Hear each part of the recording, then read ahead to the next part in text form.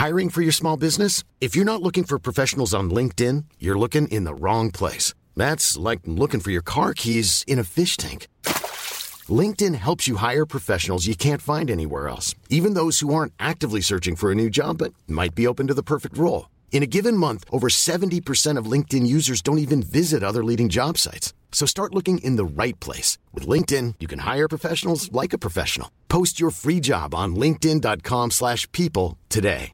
Wow. Nice. Yeah.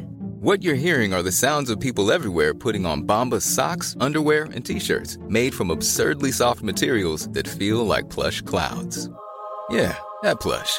And the best part? For every item you purchase, Bombas donates another to someone facing homelessness. Bombas. Big comfort for everyone. Go to bombas.com/ACAST and use code ACAST for 20% off your first purchase. That's bombas.com/ACAST. Code ACAST. I believe that I was put on this earth to serve. Like all of us put on this earth to serve. In my lens, to serve God and serve each other. Right? That's what I'm here to do. And I think that the way I do that is by helping people realize their highest fidelity possible. To thrive in a rapidly evolving landscape, brands must move at an ever-increasing pace. I'm Matt Britton, founder and CEO of Suzy.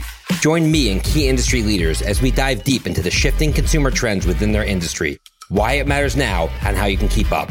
Welcome to the Speed of Culture.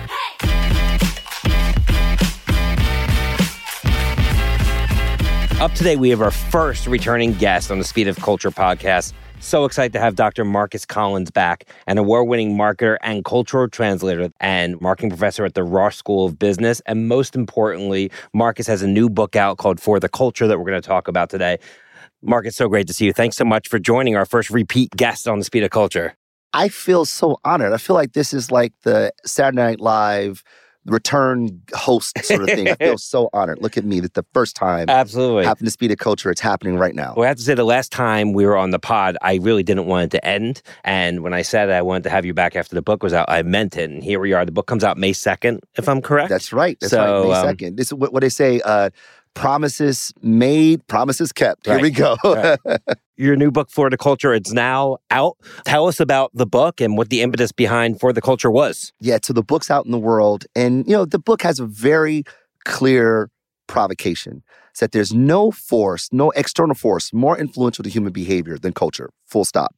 And now when you hear that, people go, yeah, I buy that. They nod their head. But if you ask 5 people to define culture, you get 25 different answers. That's a problem. If we don't have clear language, a good Rosetta Stone to describe a thing, we can never operationalize it. So for a company, for a marketer, a leader, institution, organization, politician, activist, we can never really harness the power of culture without good language. So the book sort of unpacks what is culture, and then why does it have this impact on us, and how do we leverage it in our day-to-day lives or in our practice? And it was really brought to bear by 2 things. One is from a practical perspective, and the other one is personal. Practically, I thought, oh man, as a marketer, our job is to influence behavior. And if culture is the most influential force on human behavior, then this is the biggest cheat code, understanding culture. If we can find a better way to describe it and to harness its power, then we could be more powerful in using it. Awesome. From a personal level, I thought about this because I didn't have language to describe culture, but I was very much affected by it, by most of us. So I'm from Detroit, born and raised, did well in math and science. And in those days, in the 90s, if you did well in math and science and you're Black, you're going to be an engineer, full stop. Right. So that's what I studied. I studied engineering because that's what you were supposed to do. Those were the expectations of people like me. So I went to school to study engineering at the University of Michigan, studied material science engineering, realized it wasn't for me, but kept doing it because that's what I thought I was supposed to do. I was getting social pressures from my family, from my parents, from my peers even, that this is what people like us do. And I did it begrudgingly, finished it, and went into a career I really wanted to do, music, and had to fight to make that happen too. And what I realized 20 some odd years later is that because I didn't know what was happening to me, that I was experiencing the forces of culture telling me to be normal, I didn't have very much agency to navigate it. And having written this book, I think to myself, wow, like not only does this help me as a better practitioner, but also help me as a better human. Yeah. To make better decisions because I have agency to identify what's happening to me so I can now respond to it accordingly. Absolutely. And writing a book about culture, as you mentioned, it's such a big topic, and it really is the driving force of brand building and so much of what happens in the business world. Where do you start in terms of, because it's such a broad topic, culture, how do you, in terms of the process of writing a book, which maybe will give our listeners a little idea in terms of what goes on inside your brain, how do you frame that topic into actually a form factor of a book? It was pretty difficult, actually. So I knew I wanted to write about culture and the impact that it has on us as human beings, as consumers, and the like. So when I started writing the book, I just kind of put everything on paper that I knew about culture and how I've leveraged it in my work. And I realized that I didn't have that much to say, like 5,000 words, which a book is more like 75 to 90,000 words. I only had 5,000 words written about it. And I was like, oh man, I'm kind of tapped out here. And I thought to myself, well, I can write about this and I can write about that, but that's well-worn territory. Like people 1,000 times smarter than me have already written that. What do I have to contribute uniquely? So I thought about, so how do I see the world? Like, who am I as an individual? And how does that inform how I think about culture? And I thought about how culture was first studied by the social scientists in sociology, Durkheim, Weber, Marx. They observed religion to study culture. And I'm a church boy, for sure. I grew up in the church. And I was like, oh, that's a point of view that is uniquely mine. So I started looking at culture through that lens, but through a contemporary version of like the things I listen to, the cultural product that I take in. And it's that intersection of practice, academia, some sort of like religion, if you will, and the cultural product that I take in as far as like film, literature, music, etc., and finding the convergence to talk about culture through that lens. And the work that I've done, the research that I've done as an academic, as a scholar, just created a new way for me to talk about it. And when I started hearing from people like Doug Holt, who is a monster in my field, studies culture and strategy for marketers, he was like, you created a new lane for this thing. And I was like, thank you, Lord. So getting there, it was a challenge, but it's that introspection of like who I am and how I see the world that allowed me to add something new to the discourse about culture and its impact on consumption. Yeah. And culture is something that's really ever changing, right? And as somebody who wrote a book 10 years ago, and I'm about to go in and actually write a post about some of the predictions I made 10 years later in terms of like what was right and wrong. What hold up? Yeah, exactly. I think I did okay. But, ultimately, since culture is changing so quickly and a book is a static form factor, did that drive your thought in terms of, if I put this in the book, is it going to be irrelevant in a year or so? And in that regard, what in the book do you think will be true 10 years from now? And what do you worry might be, or even 5 years from now, and what do you worry might be dated? Yeah. I think, so when it comes to like the temporality, the ephemerality of the things that are written in the book, I used examples that were from my work. And that those things for me are evergreen because it's my work. Okay. And it's that. So let's unpack those. What is evergreen? Right. So human behavior, right? Technology changes really, really, really, really, really, really fast. Culture can change quickly. At least fast culture can change very quickly. Trends, things like that. Exactly. Yeah. But people change very, very, very, very, very slowly. Very slowly. Like we're still using the same hardware from our sub-Saharan African days, right? Like the software may update, but the hardware is still very much the same. So if people change slowly and trends and technology changes quickly, then let's focus on people. So when I talk about the impact of culture, I look at the underlying physics that govern us as humanity, and then use these examples from work that I've done, work before me as well, as context of how these things play out. To actually say, hey, the things that work back with like World of Worlds, same thing that worked with Blair Witch Project, the same thing that worked today with like the Cliff Paul campaign for State Farm, that these things are evergreen because humanity doesn't change that quickly. And if we understand humanity, then we can leverage those things. So what does the future bring? Or what is the future, if I were to be a clairvoyant, which I'm not? I would say that like, it's what Marshall McLuhan said, that technology will always extend human behavior, but it's going to be bound by human behavior. So while will TikTok be a thing 10 years from now? Who knows? Twitter doesn't look good. Right. But people will still be people. And if we understand people, the things that are happening beneath the surface, not just things that we observe, then we can leverage those understandings to inform and impact what happens on the surface. This is why I talk to students and clients about the idea of trend spotting. Trend spotting can be powerful. We're looking at how people consume, what are they doing, what are they taking on, what are their perceptions and attitudes about a particular thing today. But those things change quickly. It's ephemeral, right? Yeah. What I'm more concerned about is what are the underlying things that are informing that? What are the implicit meanings that don't change as quickly, that informs why they want to demonstrate themselves as such? It's like flying over New York City. You know, I can see the patterns. I can see this is Central Park. Here's Times Square. Here's Meatpacking. Here's Murray Hill. I don't know why I thought of Murray Hill. But here are these different places. But you don't know the city until you walk the streets, until you talk to people. And you really don't know the city until you know how it moves, the subway system. Yeah. And what is the system for humanity? It's culture, the things that happen beneath the surface. So I think that for the future, prayerfully, the book holds up because it's about people. Right. What are some example are sort of the evergreen human behavioral aspects that drive culture? That is probably the most salient thing in all of us is that we, as Aristotle says, we are by nature social animals. We want to connect. Anthropologists would argue that the reason why we were able to evolve as a species was our ability to cooperate, to socialize, to come together. It's deep in our brainstem to be connected. And all we want to do is to connect, to belong, to find people like ourselves, to find community. It's in our DNA to be communal, to belong. That thing will never, never change. And interestingly, as you and your friend walked down the street and saw this happening, they were like, what's going on here? And like, oh, they're celebrating. That's what you observe. What's happening beneath the surface? They want to belong, but also for a Knicks fan, it's been a long time since you've been there. That's a struggle. Exactly. Yeah. This is the victory that we've all been waiting for. We haven't had that kind of celebration since Linsanity, right. like 10 years ago. So these things have meaning beneath the surface. And that's the other part. We want to be in tribes, in communal, in community. And the way we do that is by the way we collectively make meaning, the way we see the world, the way we translate the world. Because everything that we see around us is inherently meaningless. It means nothing. Like everything that we're looking at right now has no meaning inherently to it. We give it meaning. For instance, red. What is red?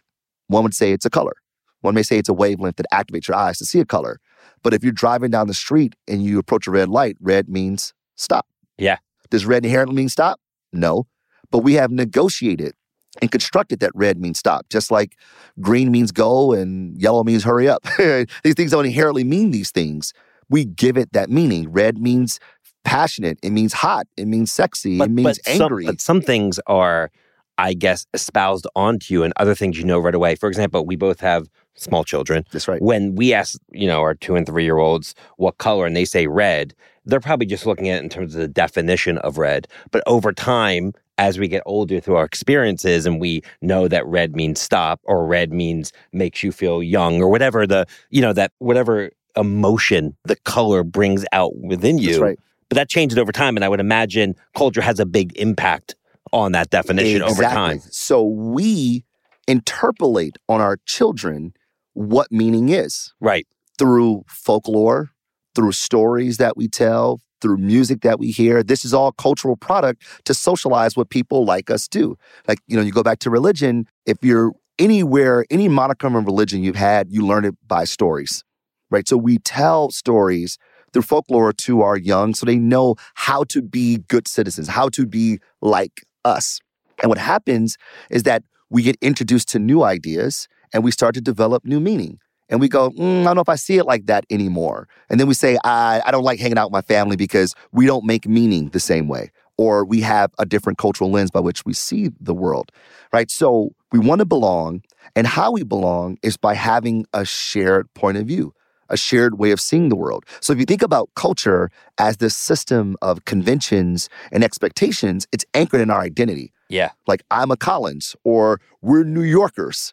Right? Or for those who live in New York. So I'm a Collins. We have a set of... Or political affiliation. Or I'm a Republican. I'm a Democrat. I'm a Wyden Kennedy-er. I'm a Michigan Wolverine. Whatever our identity sets in, I am this. And because I self-identify by this collective, right? Especially when I subscribe my identity, not ascribe. Like our children are ascribed their identity. They are Collins because they were born in the Collins family. But our subscriptions are, I choose to join this company. I choose to join this fraternity. I choose to go to this school. I choose to purchase this brand. Exactly. And I ascribe my identity to it. So because I am this thing, there are a set of beliefs and ideologies that are expected of people like us. So to be a good standing citizen in this community that we so desperately in our DNA want to be a part of, I adhere to the beliefs and ideologies, the truths and the stories that I tell myself about being a part of this community. And because I see the world a certain way, I show up in the world a certain way. I dress a certain way. Like New Yorkers wear black. We're all wearing black in this room. Yeah. New Yorkers wear black. I behave a certain way. There's certain norms or expectations. There's language that we use, vernacular that we use. Like we have a shared way of living. So I know that you're one of us, right? I know how you talk, that you're one of us. By what you wear, I go, oh, you must be X, Y, and Z. People walk fast. They don't always hold open a door for That's you. right. It's a little different than it is in different parts of the country. Exactly. Like or the world. if I'm talking to someone and they're like, oh, what's happening, son? I'm like, you're from New York. Yeah. Totally. Yeah. But if I meet someone, they go, what up, though? It's like, oh, you're from Detroit. Or if someone goes, man, that John, oh, you're from Philly. Right? That language signals where you're from. And people subscribe their identity to where they're from. Or they say, I'm from this little town in X, Y, and Z, but that's not who I am. My identity is now here. I subscribe my identity elsewhere. And because of our identity, we share a same way of seeing the world, a same way of life.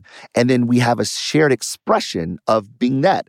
The music we listen to, the art we take in, the literature that we read, the music that the movies that we watch, the television that we watch, and the brands and branded products that we consume. True, but here's the thing I struggle with that is like Nike, sure, Adidas, sure. They are brands that fit so well into culture. Feminine care products, bottled water, where do they fit in within culture? And how do brands that aren't the cool brands approach culture as a driver for their business? So what makes a brand cool? Makes a brand cool is that it's something I aspire to or something that is aligned with who I am. Sure. I mean, talk about Nike, like they're sneakers. Like there's a commodity. But they still look cool. They still have the swoosh. Like a feminine care product is not something that people would aspire to. But what makes something look cool?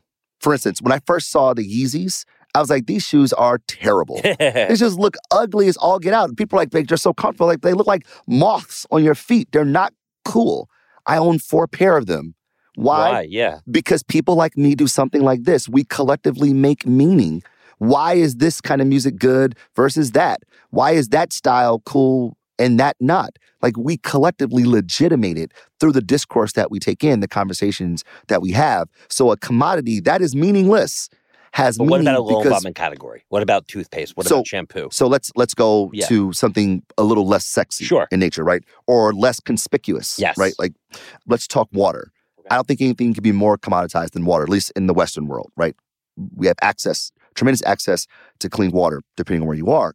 There's Aquafina, there's Dasani, there's Fiji. Voss. Voss. These brands, yep. It's all water, H2O, right? But we pay a premium because of what it means in our minds. What's a cool water brand? Liquid Death. Liquid Death has a point of view about the world, right? That they want to kill plastic and they want to murder your thirst. Instead of being in a plastic bottle, it's in a tall boy can. And having a tall boy can says something about me, that I am distinctive, that I am ironic. I go to the gym and I got a tall boy. People are like, what are you doing? Right? I think that the VP of marketing once said that like we want to be the SNL of marketing. Like that we're bringing in these pokes and prods that really kind of takes the piss out of what we consider to be the status quo. And as a result, H2O in this can from this brand has different meaning. And if I rock a shirt that says Liquid Death, it says something about who I am.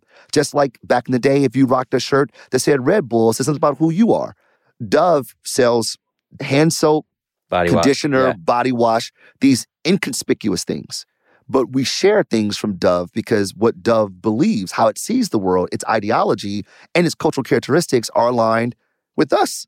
We believe in encouraging, empowering self-esteem, right? And so to share a video from Dove is like, I agree with this thing, not because of what Dove is, but because of who I am. And we use these brands as identity marks. And as we use them as identity marks, we go, Matt, I was thinking the exact same thing when I saw that. Oh my goodness. And it brings us together. So us sharing these cultural products, these whether it's product good product services from brands or marketing communications, there are ways by which we communicate who we are to go find people like us. Always feminine hygiene, right? Very inconspicuous in its usage. And traditional feminine hygiene products have communicate themselves as such. Here's ours, here's the competitor. Here's red water in ours, here's blue water in theirs. Ours absorb more by ours. Right. Unique selling proposition. Yep. Value proposition based, totally. But always goes, well, what do we believe as a company, as a brand, right? We believe that women are awesome, right? And what they saw in the literature is that by adolescence, both boys and girls, their self-esteem plummets. But then boys' self-esteem jumps right back up. And girls just kind of peter up over time. Yeah. And always says, that's ridiculous. Why is that a thing? So, well, because of the rhetoric that we use when we talk about girls. Doing things like a girl. You run like a girl. You fight like a girl. You hit like a girl. As if being a girl is something to be diminished.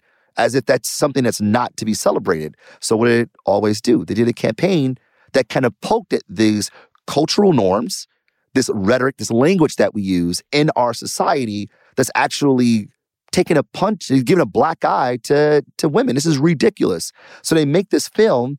People shared it massively, not because of its products, but because of what the brand believes is aligned with what they believe. And like sales went up for a product that is commoditized. Right. And we talked about this during the last pod, but like the Toyota Camry would be looked at as a technological marvel 20 years ago. It can get you from New York to California comfortably, safely, et cetera. So we're at the point in so many categories where the unique selling propositions are almost at parity. Exactly. Right? So what's going to differentiate you? It's brand. What drives brand culture? Think of like water. Water is H2O. We'll say it has electrolytes, fam. It's water. You know what I'm saying? Or like salt. Salt has the therapeutic index of sodium chloride. It's NaCl. That's all. That's what salt is. But there's coconut water. There's a lot of products that are just that. It is what. So right. Product-wise, side by side, they're often parity. Right, but what allows it to transcend the value propositions of the product? And charge a premium in many instances. Because Hermes, Louis Vuitton, I see myself in it, right? It is an identity project for me. It's a strategy by which I signal to the world who I am so I can find people who are just like me. There's nothing more satisfying for me than when I travel and I see someone with the Michigan paraphernalia on and I go blue, and they go blue. And I feel like I'm connected. Even when I'm overseas, and I see someone rocking Michigan gear and they say go blue, and I go blue. Man, I got someone everywhere. In my brain, it triggers that you are safe because there's people in this world to which you are connected to, even if you don't know it. Yeah, I walk by people with an Eagles hat or shirt and I'm like, go Birds. It's like, go Birds. I give them a fist bump. Exactly. No idea who they are. Strangers. Yeah. Now, here's the interesting part. When I'm on Michigan's campus where I teach, I don't say go blue to everybody who's wearing the gear. Even though we're all wearing Michigan paraphernalia on the campus, we don't do that when we're there. We do that when we're away. Right. These signals are a way that we tell people in this world where everyone's when you're outside different. of that one community, we belong in this big world. Exactly. There's something that we have in common. And that's all we really want. What's interesting is that brands, when you talk about unique selling proposition, 30% more absorbent, 350 horsepower, whatever it may be. That's right. That was in a world where brands marketed by cookie cutter demographics, 18 to 24, 34 to 49, because they thought that people of a certain maybe gender or income level or age, right, actually were all the same. And what I'm hearing from you when you talk about go blue, that's psychographics. That's not demographics. So is that how it's all one way? It's all changed? I would take it one step higher. It's identity. Yeah. Which is the anchor of culture. People don't identify by their age, though. They identify by their passions. Listen, if we look at demography and we use that all the time to describe people, and it is efficient, but terribly inaccurate. Yeah. So take my demography. At the time of this recording, I'm 44 years old. I'm Black, from Detroit, born and raised, and went to public schools my entire life. If a marketer saw that on a brief, they'll go, oh, he must walk like this, talk like this, hang out with those kind of people because that's just what those kind of people do. Right. And that sounds crazy racist for me to say out loud, but that's what we do. It's the easy thing. All the it's time. Cookie cutter. It's we easy. We put people in boxes, not because it's real, but because it's easy. Deborah drives a minivan. Does Deborah have kids? Yep. Does do her kids play sport? Yep. What sport do they play? Soccer. Where does she live? The suburbs. One data point about Deborah, we map out our entire life. We do this all the time, not because it's real, but because it's easy. While I am 44, I am Black. I am from Detroit. I did go to public schools my entire life. I also played jazz growing up. And I swam competitively. And I studied engineering. And I love the Monkees as much as I love A Tribe Called Quest. These things shape how I see the world, my truths and ideologies about the world. And therefore, I show up in the world a certain way. And therefore, I consume a certain way. So when we think about it from that perspective, we go, oh, demography is trash. Trash. But when we look at people based on their cultural subscription, not only is it a more accurate way to describe them because they self-identify by it, but also there's probably some predictive outcomes that happen because of what people like us do. I mean, I tell my students this all the time. It's like, we say all women love to shop. That's not true, right? Or I hear NBA students go, all guys are dogs. I go, no, your boyfriend's a dog. All guys are dogs, right? It's like, all Black people do something fill in the blank racist. Like, it's ridiculous. But we say just because you were born in a 20-year period, you're the same. That is nonsensical.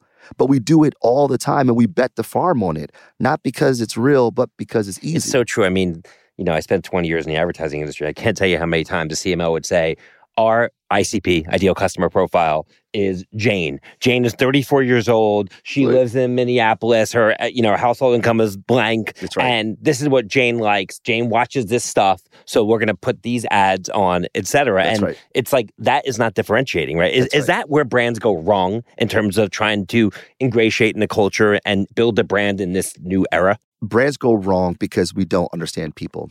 And the paradox is that we have more data than ever before, but we don't know who people truly are because we mistake information for intimacy. Right. We have to understand people. W.E.B. Du Bois puts it this way, that herein lies the tragedy of the age. Not that men are poor because we all know something about poverty. Not that men are wicked because what is good. Not that men are liars because what is truth? Nay, that we know so little of mankind. We don't know people outside ourselves. So it requires us to be much more empathetic, taking off our lens or how we make meaning through our cultural meaning-making system, that is the way we see the world, and see the world through other people's eyes. Not to, you have to agree, but to understand, right? Like, I'm not a Republican, but I'll look at Fox News and I go, I get why they feel the way they feel. I don't agree. I don't think it's right, but I get it, right? And I manage a team of people, and I'll hear someone complain about a thing, and I go, well, that's not what I said, but I understand why they feel that way, right? It's just about understanding, and the better we understand people, the more likely we are to activate them, the more likely we are to connect with them in meaningful ways that not only get them to move, but also get them to evangelize on our behalf with people who are just like them. And people trust people more than any form of marketing communications. Like, I watch shows because someone was like, yo, there's a show on Paramount Plus you've got to watch, Marcus. And I go, oh, what is it? Oh, it's called Yellowstone. And I'm like, oh, I saw that commercial. It's like country, like you Western. Try to put it in the box, like, right?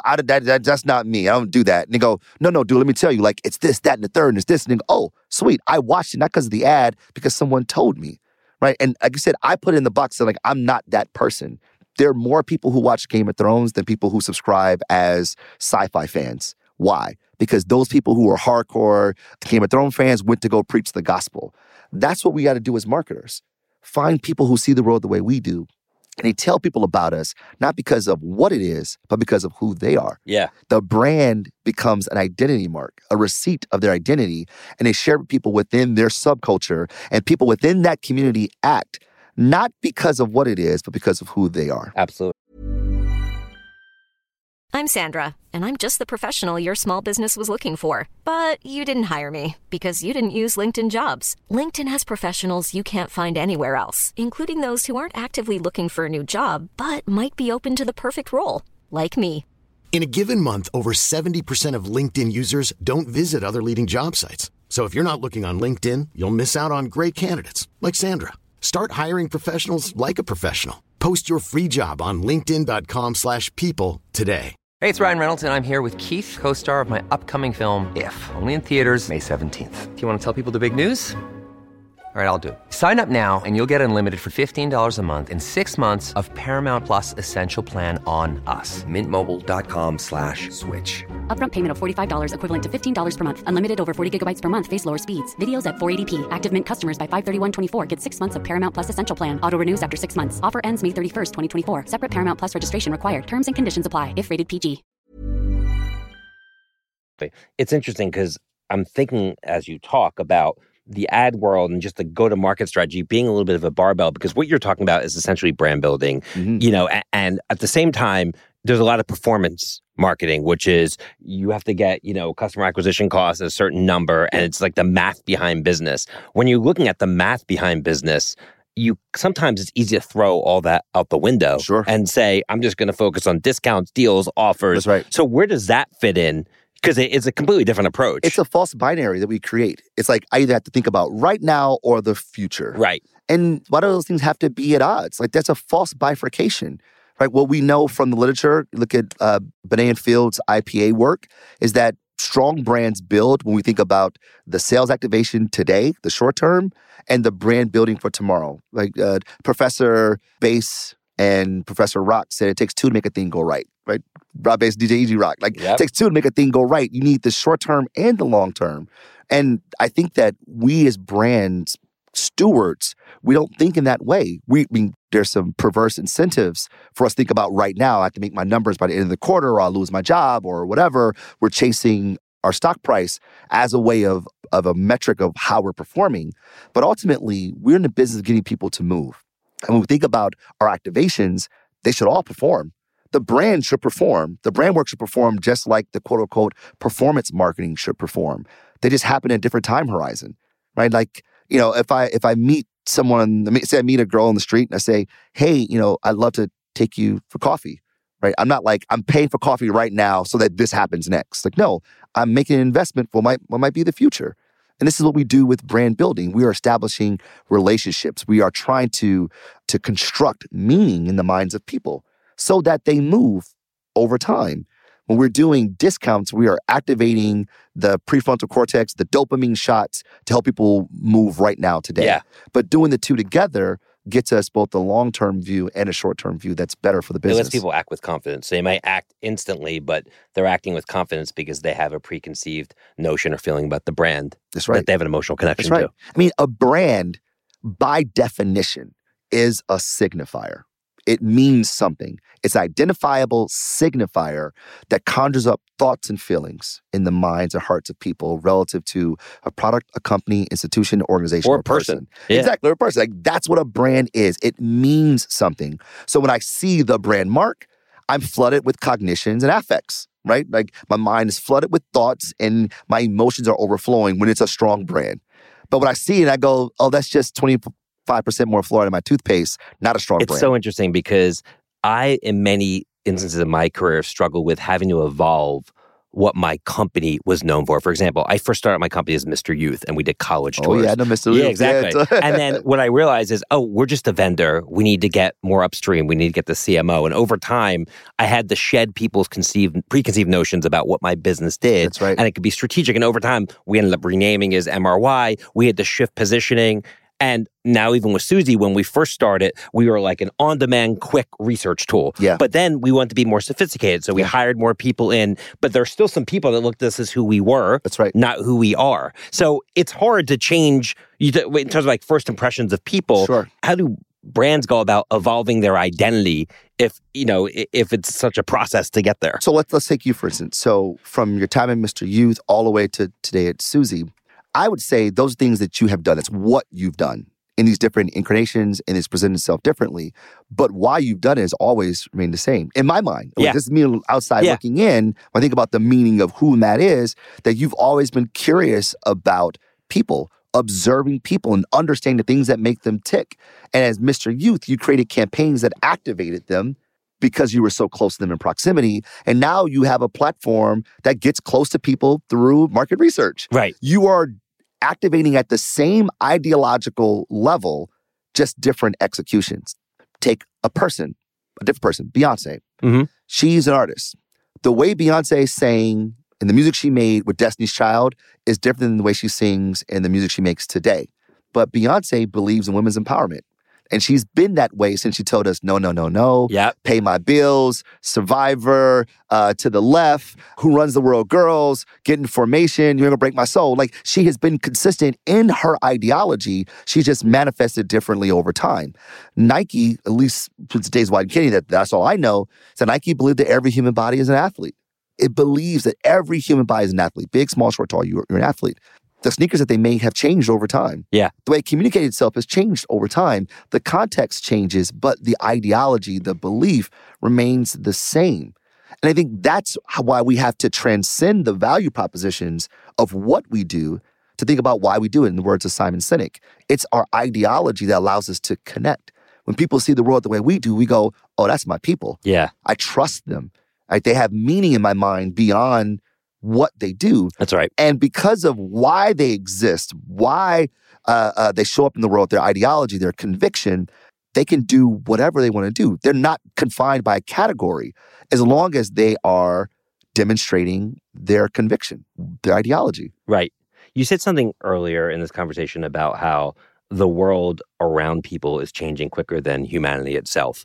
And that, sometimes even though you see things differently externally, people are still people. Mm-hmm. And I guess what I would challenge on that is that is generally true, but we've had these huge waves throughout society of technological innovation, whether it be the printing press, aviation, the telephone, the internet, new media, and now artificial intelligence, yes. right? To me, I see this as the next big technological wave. Totally. When those waves happen, from where I sit, I actually have seen human change, because if you look at the Arab Spring or you look at the insurrection that happened, those things that happened would not have happened without social media. So they, by nature, have changed the way people have act. So how do you kind of reckon that? And how do you see this new change of AI impacting the way humans change and a lot of the things that we're talking about? It goes back to Marshall McLuhan. Technology merely extends human behavior. Right. It's the extension of what we've always done. And that extension has different implications. Accelerates too. Right, exactly. Yeah. Exactly. So I think about, I went to my 20-year high school reunion a few years back.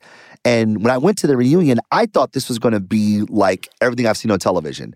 I'm going to go to my reunion. People will be like, Marcus, oh my goodness, I haven't seen you since forever. What have you been up to? Blah, blah, blah. Fill me in. Because every show, every movie I've watched when people went back to their high school reunion, that's what it was like. Yeah. Right? I'm going to go impress everybody because I haven't seen everybody in forever. That's not how my reunion was, because we had Facebook, and Instagram, and Twitter. So when I showed up to my high school reunion with my wife. You were just in Florida, daughter, right? Exactly. They were like, tell me about your vacation. And I just saw the pictures. They looked amazing. Oh my goodness, Georgia, you look just like you look on the photos. It extends human behavior. Years ago, we wouldn't be that connected because there will be a decay. There's a natural decay in relationships where you're not physically close to each other or constantly in contact. But these technologies extend that. So therefore, our behavior is different. So technologies do that, just like the wheels extensions of the foot allow us to go further. And because of that, we were able to make bikes, which turned into vehicles, which gave us highways. It got us big box retail and suburbs. Like, there are implications because of this extension, but it's all based on a fundal human thing. Glasses are extensions of the eyes. Clothes are extensions of the skin. Cameras are extensions of the memory. Computers are extensions of the brain.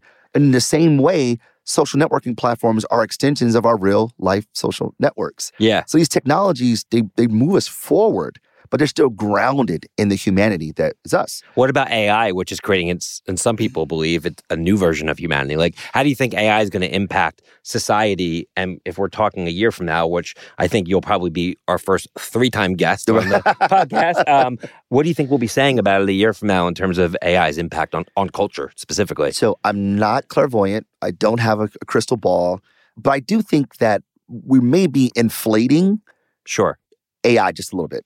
Right. And we tend to do this, right? We can hype up things more. Blockchain, we had it happen last year. Oh, goodness. Yeah. I mean, like, we just destroyed NFTs. NFTs could actually have been a cool thing, but we destroyed it by inflating what it was, as opposed to just kind of appreciating what it is right now. I mean, AI has some promise that could be helpful. I mean, it's helpful right now, right? If I want to write something, I don't want to stare at a blank page, AI kind of gives me a little bit of, ChatGPT gives me a little bit of inspiration. I don't do that, but I could see one doing that very thing. If I want to get quickly studied on a topic, ChatGPT, AI can give you a good understanding of that. But AI isn't great right now. I mean, I don't know if you've seen like photos of people. It's cool they can make those photos of people who are not real. But when you look closer, they got like 85 6 teeth, fingers. 7 fingers. Like, it's not great right now. But it could be great in 3 months, the rate of change. It totally could be. So overextend its possibilities, I think, is unfair to what it could be. So I'd say, like, right now, it's an interesting technology. Yeah. And I think that what we should do, like we do with all things that are exogenous shocks to the system, let's engage it. Let's see what it does. Let's kick the tires. And it's going to suck today, and it's going to be better tomorrow and better a year out. Will it be all that it could be? Maybe not. I mean, the internet wasn't that.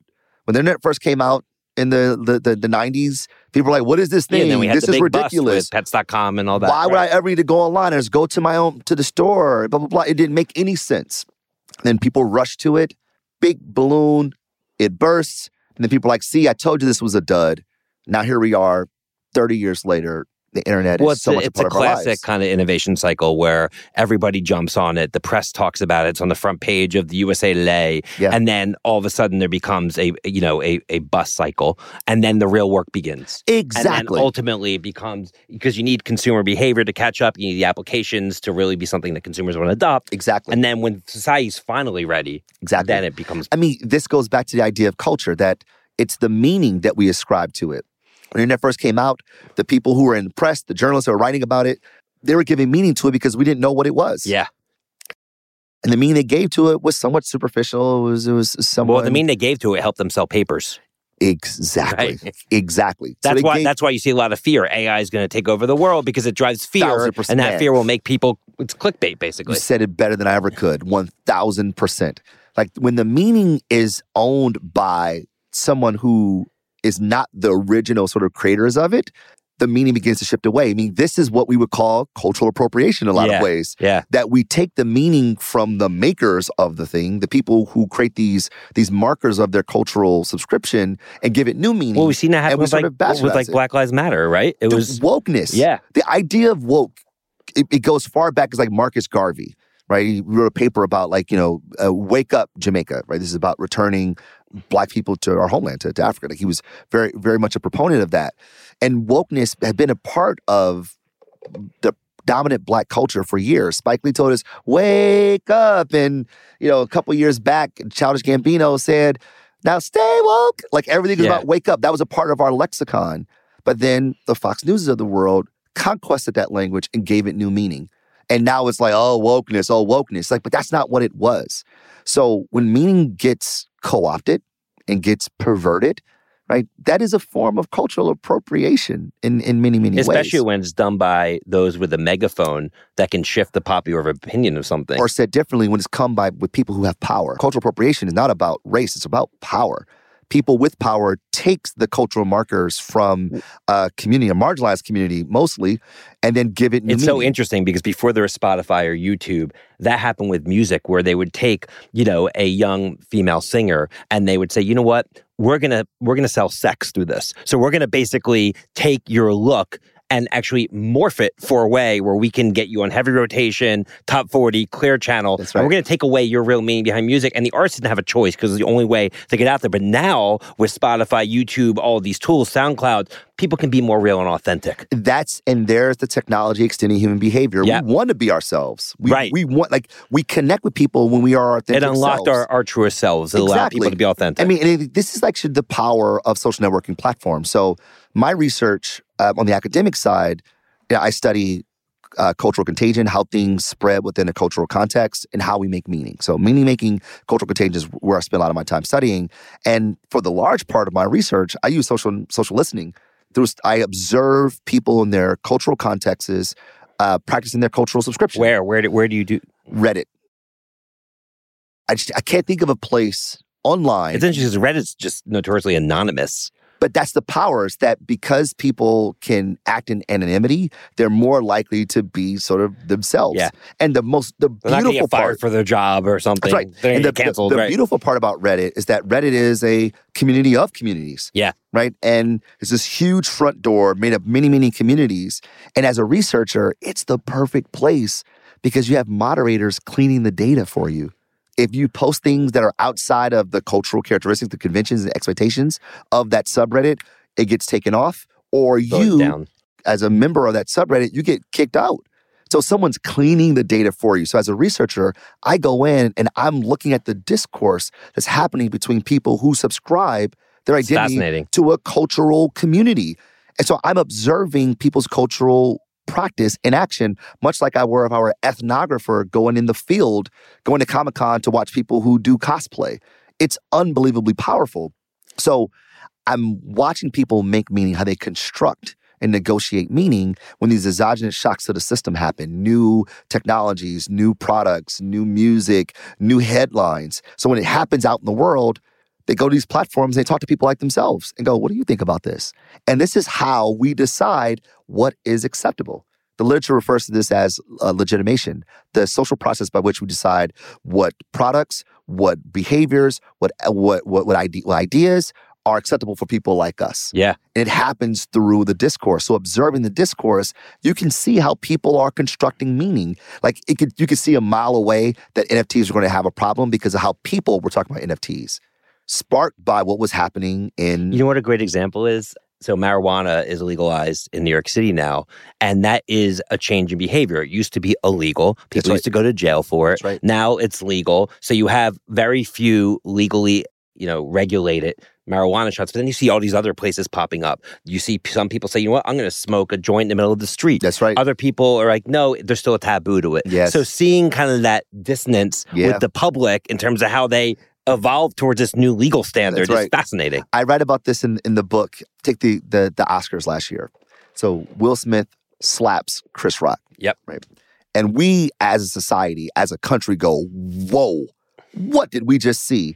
Because that is not a normal thing for us. And the media appropriate that right away, talking about clickbait. So we observe it and we go, wow. I mean, some of us were like, that didn't even happen. It wasn't even real. It was such a foreign thing to what is normal that we had to actually get our minds around what just happened.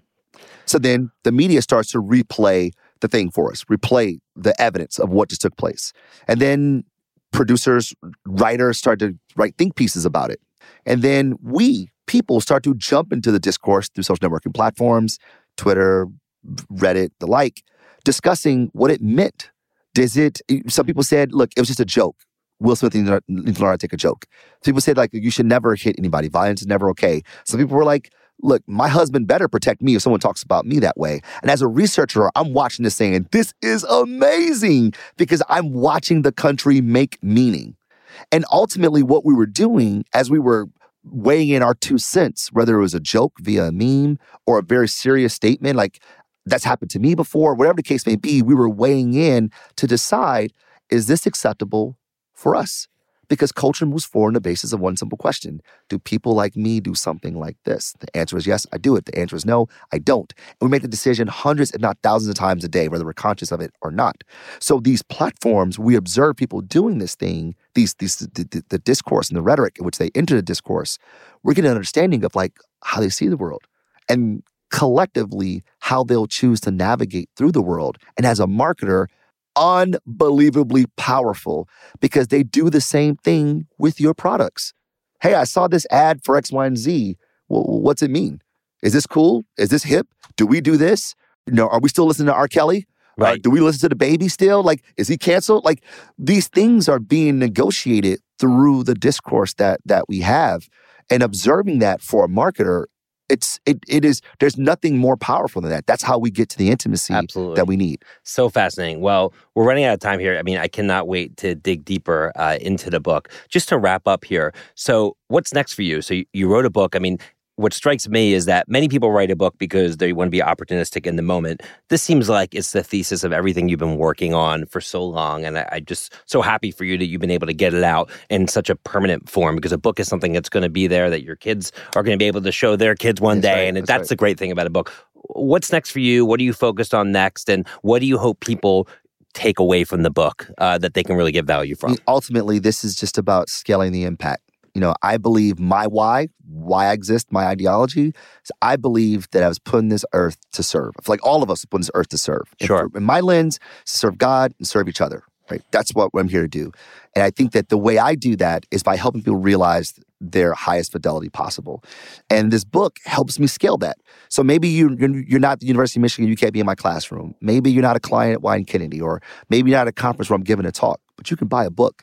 And the hope is that the things I've learned, the mistakes that I've made, the provocations that I have struggled with, and the epiphanies that I've had will help you make better decisions than I did, so you'll be far better at this than I've been. And if I could do that, I feel like then my living has not been in vain. Absolutely. And for those of you who are still listening, which I hope you are, to this amazing podcast, if you go to Suzy.com/fortheculture, the first 100 people that register there will get a free copy of Marcus's new book, Compliments of Suzy. So please be sure to do that as well, the first 100 people. So I want to wrap it with that, Marcus. This has been amazing. I love having you on. I learned something new every single time and hope to have you back again. And best of luck with the book. I'm sure it'll be a tremendous success. Thank you so much, my friend. Appreciate it. Absolutely. So on behalf of Suzy and Adweek team, thanks again to Dr. Marcus Collins, author of the book For the Culture, available anywhere books are sold. Be sure to check it out and grab a copy. And again, the first 100 people that go to Suzy.com/fortheculture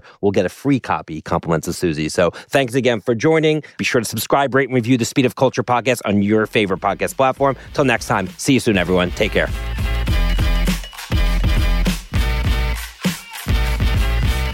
The Speed of Culture is brought to you by Suzy as part of the Adweek Podcast Network and Acast Creator Network.